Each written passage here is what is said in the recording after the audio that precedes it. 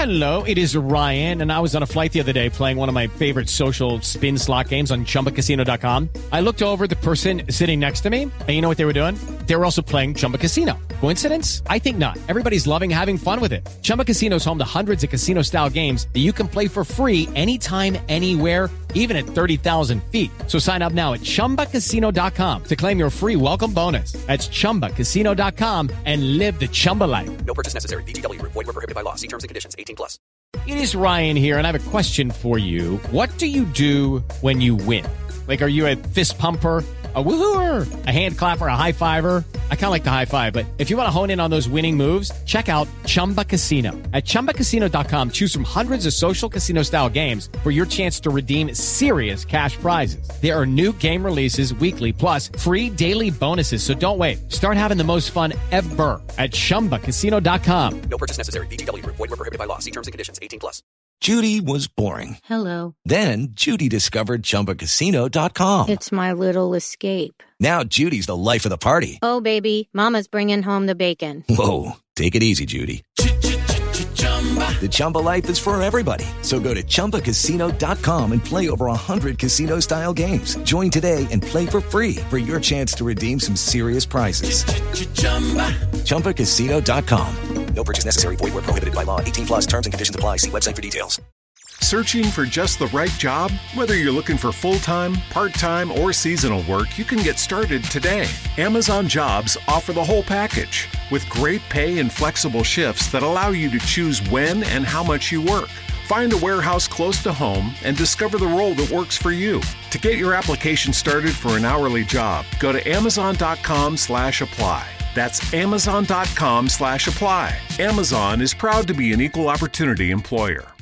Welcome to the Blue Room on this new addition to our free service. This is just something we're going to be doing every week from now on to give people out there who may not be totally aware of what we do over on Blue Room Extra a little bit of an insight into it. So we'll be playing some of the highlights from the week of content just gone. So this includes some segments from the Subscribers Weekly show where myself, Dave Downey and Paddy Boylan have a chat about Michael Keane and his form this season. From the Kickabout show, we discuss what Everton are all about and is it important that we actually have to get Everton. Dave and Rob Vera doing the main of the discussion on that one. Earlier in the week, I caught up with the Guardian's Jacob Steinberg as well to have a chat about West Ham and what Everton can expect from their opponents on Saturday.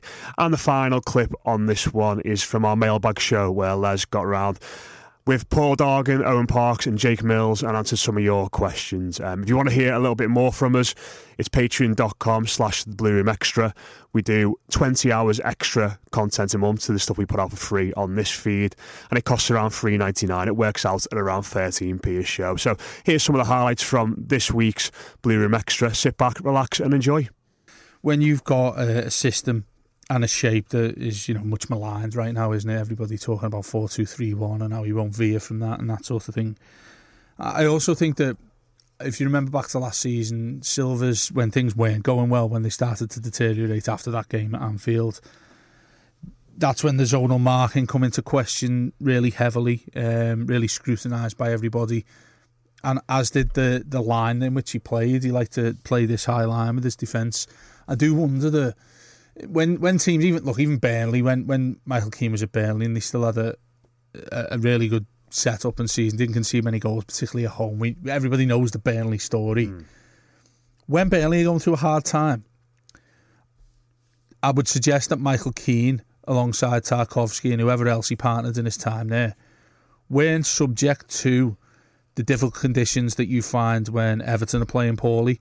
So by that I mean, if Burnley lose games, they never got hammered. I don't think Burnley have been hammered, apart from ourselves, really, ironically, when we went there on Boxing Day last year. But it feels to me that those Burnley performances, when they lost games, the highlight wouldn't particularly be on something an individual had done wrong. It wouldn't be on Michael Keane's responsible for that goal. It'd be very much about the collective, because that's what that mindset was like at Burnley, and that's how they defended, very much in close quarters, very compact, and basically soaked up a lot of pressure in Premier League games. It's a style that suits him, isn't it? Yeah. I wouldn't necessarily say our style at the moment suits Michael Keane. That's exactly what I'm saying. So you fast forward to a situation where Everton aren't playing well. He's going to stick out like a sore thumb, because that defensive line just isn't built for him. He hasn't got the pace to cope with that, I believe. Silva started getting it right towards the back end of last season, and like we've said many times, Kurt Zouma seemed to be the one that would bail us out if we were found wanting and turning running back towards our own goal. You think back to that fantastic challenge he put in on Mo Salah when he looked certain to score at Goodison in the derby when he's running towards the park end. It felt like everything was on the high wire, to borrow a quote from you, Matt, that you've used in the past. And yeah, it unfortunately feels like we're back to that sort of situation with him. He very much feels like a momentum player, and he's not somebody who stands out as a top performer. Do you know it's difficult to when you're losing games anyway? But you can make that case for Mina. I think if you look at Yerry Mina, we collectively watched that Burnley game, and Mina was far from bad, was he?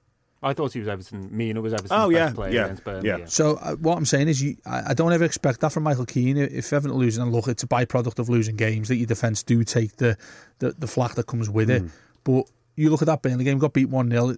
Yeah, okay, it was an embarrassing performance, I think, for many players, but he was okay. I was happy with Yerry Mina's defensive display.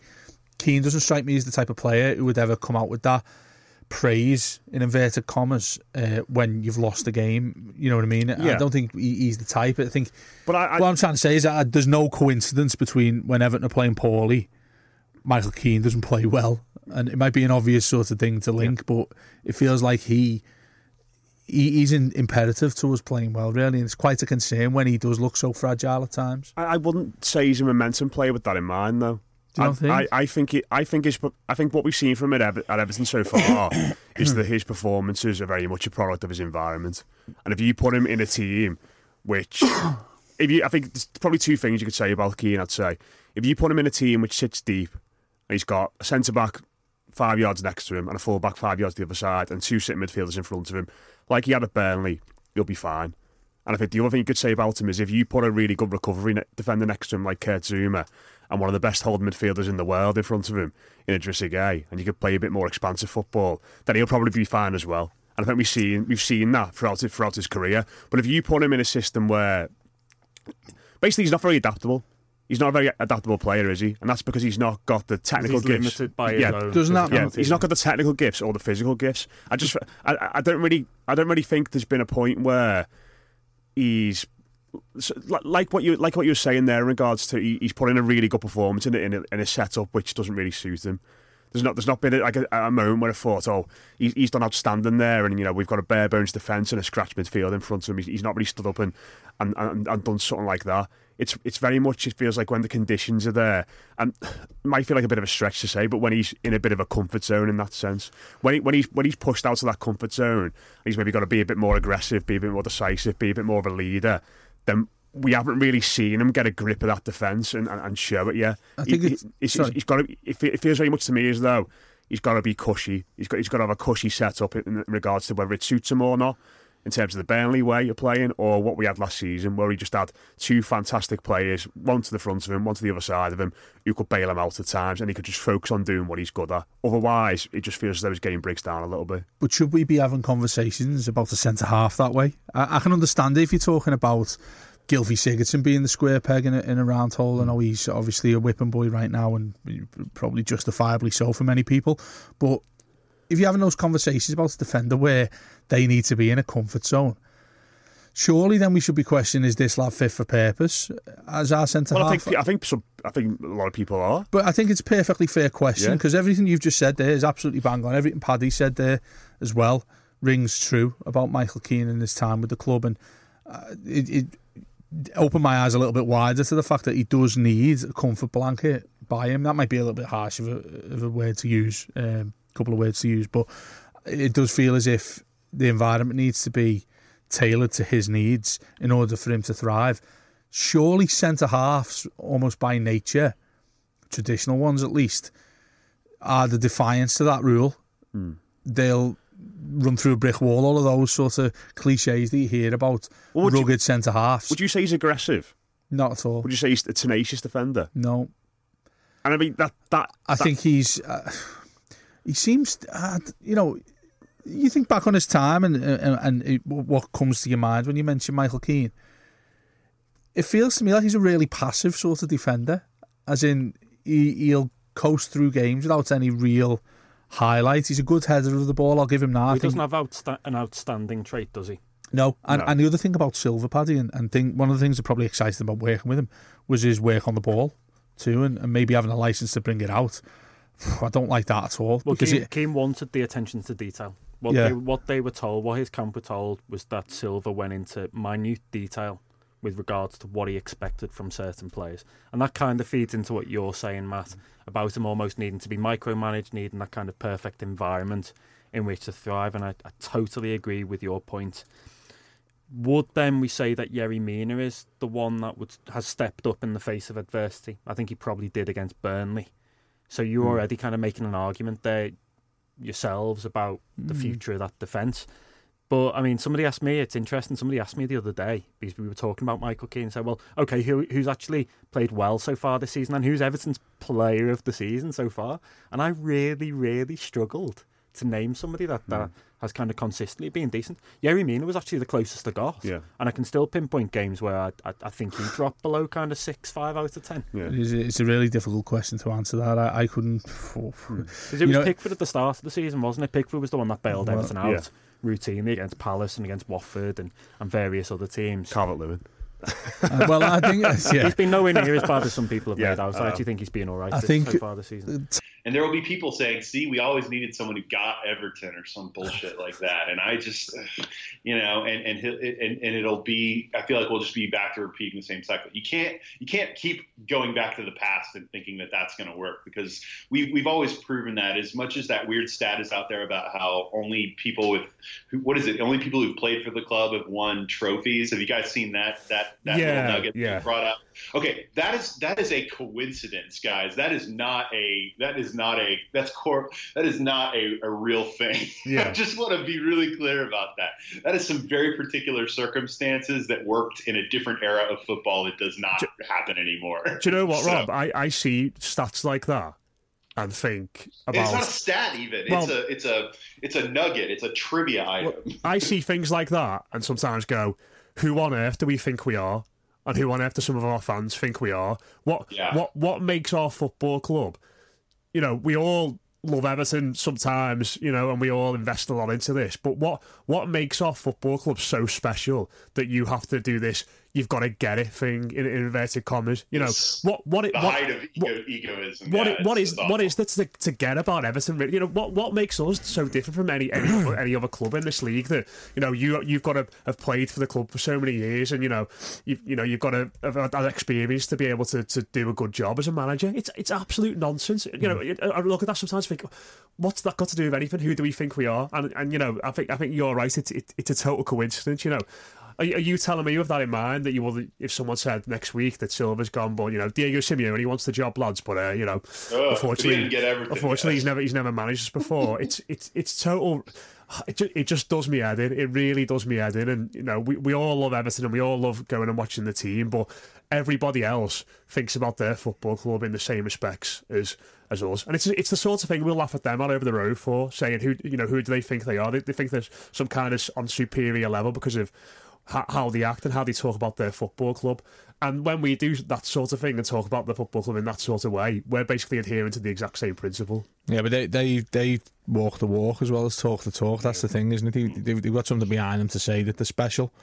And that's the problem, isn't it? And but they're special now. But they're special because they're executing now. It doesn't have anything to do... Like, we have this weird thing, Dave, where we think that our history... And I did a random Twitter thread about this concept a few days ago, which actually was equally about the Dallas Cowboys as it was Everton. But it was this idea that as a fan base, we become prisoners to our own history. We think that the history owes us something, or that it ought to just magically trigger, results, and that's just not how it works. And I think that we become prisoners to this notion that we're owed an outcome, when really I think that we have to acknowledge there's so much work that has to be done at every level of the club to get us to where we need to be. And if you think it's one person's fault, or if it's just one hire that's going to change everything, those days are gone where you could bring in a new manager, and that alone just magically made everything different. I think now in modern sports and modern football, it is a comprehensive approach at every level of the organization that makes you good. Yeah. Yeah, well, that's the problem. The Evertonian mindset is just an enigma. Have you ever seen a film called The Imitation Game with Benedict Cumberbatch, and he solves the enigma? Oh, great movie. Yeah, absolutely brilliant. I don't think he could solve the Evertonian mindset quite so quickly and easily as he did with the Enigma code. And that's I mean, it's been a bugbear of mine for a long, long time. That sort of mindset, this idea that we have this special, or listen, people buy into the football club for various different reasons, and I completely get that, and that's one of them. They will tell you that Evertonians aren't the same as everybody else. They'll tell you about the club's history, being one of the founding members of the Football League, things like that. And Everton do have an identity, but it's an identity nonetheless. Sure. It's not something that is tangible, and you're able to sort of put a price tag on it, and you can't touch it and feel it. But yet people act as if those things are tangibles. So when you're talking about give it to Arteta and Cahill, and you've got to have big Duncan Ferguson involved. Would it be nice if they were great managers and they come to the club and absolutely smashed it to pieces and we won countless trophies? Absolutely. It'd feel a lot better knowing that it was Evertonian who did that. Completely. Absolutely, I'm on board with all that. But the fact remains that shouldn't be a reason why we turn to those individuals when we feel as if the club is in need. And that, to me, it's quite a defeatist attitude, I think. I think it's also quite unhealthy to think that way, because I put something on about Duncan Ferguson, why is he at the club and things like that. And, I think they're valid questions, but the questions for another time. He's not anywhere near as responsible as anybody else for what's going on at the football club right now. I wouldn't even hold him partly responsible. People are saying, why hasn't he gone under 4 failed managers? Which, that's an easy punching bag, but that has nothing to do with why we've been bad. But on another day, it's a valid question. I accept that. But my sort of rebuttal was to that was, I don't really care what Duncan Ferguson's role is at the football club, because there are bigger things going on right now. Some Blues took that as me having a go at Duncan Ferguson, remarkably, and they were really vociferous in the response to me. They were like, how dare you say you don't care about Big Dunk? He gets it, he gets us. I don't want an Everton manager, anybody associated with the football club, until they walk through the door and put on a blue shirt, to know what being Everton is, because as far as I'm concerned, the last 30 years, it's been nothing but abject failure and disappointment. Yeah. Why would you want anybody to get that? And I don't care if I've got a friend who bangs on about Tim Cahill and how good of a manager he's going to be. I think he's only just started doing his coaching badges, and I asked him, what are his credentials for him to be part of the coaching setup or even on the backroom staff? Well, he gets the club. Okay, well, what does he get? Well, you look, he's the only one who scored in a derby. I was like, is that what we're really down to? Is that the denominator we're down to right now? That we're saying, somebody who's actually scored a goal against Liverpool. Only one of which I think was two were part of winning games. Matty Pennington for the job. Well, that's it. It was quite funny because the conversation escalated into those shouts about Matty Pennington and things like that, and because we get Lescott in as manager. Jermaine Beckford as striking coach. Let's get straight into it then. West Ham season so far. I have to say, before we were going to do this call, I was going to come on and talk about how positive things seem to be going. A lot of exciting players. But I read a column from yourself today in the newspaper about how maybe it's not all positive at the moment in regards to West Ham. How are you feeling about things so far this season? I think it's been sort of quietly encouraging. They've obviously had a much better start than they did last year when they lost the first 4 games under Manuel Pellegrini, which was the first time they'd done that since the Avram Grant season 10-11. When they ended up finishing bottom and going down to the Championship. So there was a little bit of nervousness after that happened. But obviously, Pellegrini was far too good a manager for something similar to happen again. And if you remember, they went to Everton in the middle of September, and they got their first win. Yarmolenko scoring twice. So obviously it's been a little bit better than it was last year. You can see signs of progress, but at the same time, I just feel that there's been maybe a little bit too much hype around them. There's been a lot of talk about pushing for the top four, particularly after they beat Manchester United last month, where I think what needs to be remembered at the moment is that this is a very poor Manchester United side who finished that game without a recognised striker because Marcus Rashford got injured in that match. And I didn't think that West Ham sort of blew them away as such. I thought that it was probably quite an average match, to be honest, and West Ham scored a couple of good goals without really impressing too much. It was kind of a professional victory. And then I think they got their reality check, to be honest, against Crystal Palace.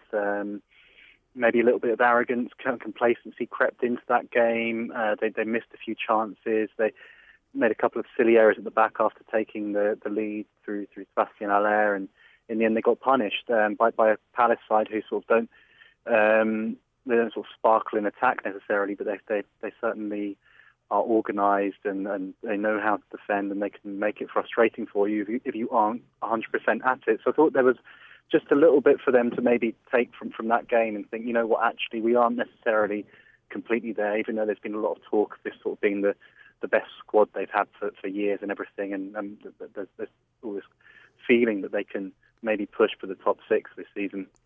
The Blue Room's Matt J. Football has asked, favourite piece of footballing shithousery you've ever seen? Paul, you're chomping at the bit here, go ahead. No, I'm not, but I definitely have one, and if I don't say it, either someone will take it or Everton Newcastle away, John Joe Kenny with the infamous where's the ball gone for a throw-in.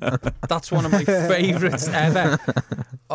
Because it's something we have never, certainly since, and the other one was is Nev in the 95 Cup final, where Mark Hughes goes to try and keep the ball in play, and he fakes like to sort of clear it, and swipes across and just lets the ball go out, and Mark Hughes like flies obviously towards the Hordens. Sends it for a hot dog. So actually good Everton things, and that's it. Not again, as Jake was saying, that's it. No. Bit of positivity there to start. No more Everton. That John Joe Kenny one, was that Allardyce's first game when we won 1-0? No, he'd had about 3-4 games at this point. Oh, sorry, I forgot. He'd had the West Ham game as well. That's right, yeah. He didn't claim the Southampton away one, did he, by any chance? No, I didn't think so. No, he would claim that. God. That was when I thought we were really he didn't want it yet. Jake, what's yours, mate? I mean, if we're talking just an Everton-related one, the John Heitinger, Ashley Cole. Oh, sensational! That was excellent, wasn't it? Yeah, that was everything. That was his highlight of his Everton career, and I'm fine with that. Like, I'm absolutely fine with that. I think if you're looking at like a football one, I think was it David Luiz who was on the floor and then took his hands off his face and like done like a wink and a something. I think it might have been, mightn't it? I mean, that's horrible to see, but great as well. If you're not involved in that, then you know that is quite good actually. And of course, Rivaldo as well. That's the one that just flag. Reminded me of then. The flag. I mean, just great to see. I mean, that ball was travelling at some speed, like when it flicked up and hit his face. I think it was, you know, as the old, I don't know who it was, but the old little rhyme. Everything's connected, isn't it? You know, your face is connected to your chest, so that it would have reverberated. I'm just making it. Well, yeah, you know. We've all done it on a Sunday morning, haven't we? Go in the shop, not even playing footy. Owen, what's yours, mate? Mine's a more recent one, to be honest, than any of these, but last January when we played Millwall in the FA Cup and Neil Harris is like screaming for the telly to be turned off so they don't check the goal. That's a good. I thought you were going to say Yeremina faking injury to go off. No, the Neil Harris one, that's up there with some of the best things I've ever seen. If we hadn't been beat 3-2, I'd have lauded that for weeks to come. It would have been utterly brilliant.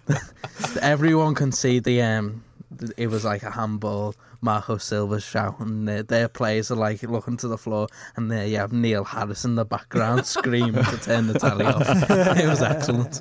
I remember we were watching that, right, and my mum and dad's, and Tom was like apoplectic with rage, and he was saying, he's just looked at the screen. We wouldn't do that at Goodison. And would we have done that at Goodison? Too right, we would have. The whole park end would have been pointing. They'd have been like throwing stuff at the screen to break it, so the image would be off. Yeah, I agree with you. If we hadn't the screen's already been broken, hasn't it? It was Haddock split, wasn't it? That's a bit. I didn't even mean that. Yeah. You can have it. Thanks, I will. A couple of Everton ones sprung to my mind. Ashley Williams and Morgan Schneiderlin with the ultimate, oh, fuck this, I'm off, red card. Oh. Where they just launch an assault. That was just embarrassing. Yeah, because they're like, do you know what? I can't be arsed with this anymore. Just throw the elbow in, right, I'm off, see ya. The Ashley Williams putting my face in the shares. Yeah, that's ultimate. But I think my favourite ever is because it went so horribly wrong was Steve McMahon on John Ebrell when he did that 2-footed tackle and completely blew his knee apart. Yeah. So it's at Anfield. Don't know if you've seen this, Owen. Do you know this one? No. So it's at Anfield. I think John Ebrell's playing left back in this game. Steve McMahon comes in with an absolutely horrific 2-footed tackle on John Ebrell, and he has to get stretched off himself. Ebrell gets up, walks off, fine. McMahon just blew his knee up, didn't he? Well, you've just reminded me of two things there. It's not really. It's slightly I've got related. another one in a minute. Gaza and Gary Charles, 91. Yeah. Cup final. It was a cup final, wasn't it? Yeah. It's Tottenham beat Forest. Yes, it was. And Gaza goes in with a reckless challenge, and obviously he tore his ACL, didn't he? Yeah. Before he went, and the next game he played was for Lazio, wasn't it? Yeah. I think. Yeah. And then Perry Groves to McMahon in the 89 game, the famous game where Arsenal had to win by two clear goals. Yeah. Oh, the 2-0, sorry, yeah. Yeah, and McMahon had said something, hasn't he? Hadn't he? Like, didn't they have the? I think it was like the 89th minute, and McMahon. Oh, we did was the 1 saying, minute. Yeah, 1 minute to go. Yeah. And then when Michael Thomas scores, Perry Groves goes back and taps him on the head. 1 minute left, yeah. Actually, if you go into Google and you just search for some images, Yes. there's loads of good images from that game. The end. And when Beckham missed a penalty, slipped over against Turkey for England, and Alpay was saying something to him, and Beckham was blowing him a kiss, and then Alpay was trying to get at him, then like Scrappy Doo. Plus the Arsenal Man United penalty, Van Nistelrooy missing, and Martin Keown. Yeah. Oh yeah. That was this is good question, isn't it? This is a good question. And another good one was mine. I don't know if you know about this one, but I'd say about 2 or 3 years ago. Derby versus Cardiff were playing. It was on Sky, I think it was Derby anyway. And the game got called off for snow. And Neil Warnock was absolutely livid that the game had been called off. He said, there is no snow in Derby, it's all cleared up. So what they did, I think they saw the whole Cardiff team just sat in the reception until they played the game or something like that. Really? Yeah. He just sat in the reception. And the bus was outside the ground. And you just see the whole Cardiff City coaching staff sitting on the reception, waiting. Not like Warnock, that is it? waiting, just absolutely waiting for something to happen. It ended up being 6 o'clock before they all got told, "Look, you better go home." In the morning, but they were just sitting there. That's reminded me of another one when Everton beat Stoke 2-0 or 2-1 the other year, and it snowed, and Stoke only cleared half the pitch. Oh, yes. So Tosin scored? Yeah, when Tosin scored, Stoke cleared half the pitch and it totally did them in. That's it for this week's highlights from the Blue Room Extra. Just to remind you, if you want to hear a little bit more from us, it's $3.99 a month. Works out around 13p a show, and it's patreon.com/the Blue Room Extra. Have a good weekend, up the toffees, and we'll speak to you again very soon. Not running your business on NetSuite is like trying to sink a putt with a cap pulled over your eyes. NetSuite by Oracle is the #1 cloud financial system, giving you visibility and control of your financials, inventory, budgeting, and more, all in one place. 93% of surveyed businesses increase their visibility and control after upgrading to NetSuite. Over 31,000 businesses already use NetSuite. This summer, NetSuite has a special financing program for those ready to upgrade at netsuite.com/go. netsuite.com/go. Sports Social Podcast Network. Hello, it is Ryan, and I was on a flight the other day playing one of my favorite social spin slot games on ChumbaCasino.com. I looked over at the person sitting next to me, and you know what they were doing? They were also playing Chumba Casino. Coincidence? I think not. Everybody's loving having fun with it. Chumba Casino is home to hundreds of casino-style games that you can play for free anytime, anywhere, even at 30,000 feet. So sign up now at ChumbaCasino.com to claim your free welcome bonus. That's ChumbaCasino.com and live the Chumba life. No purchase necessary. VGW. Void where prohibited by law. See terms and conditions. 18+.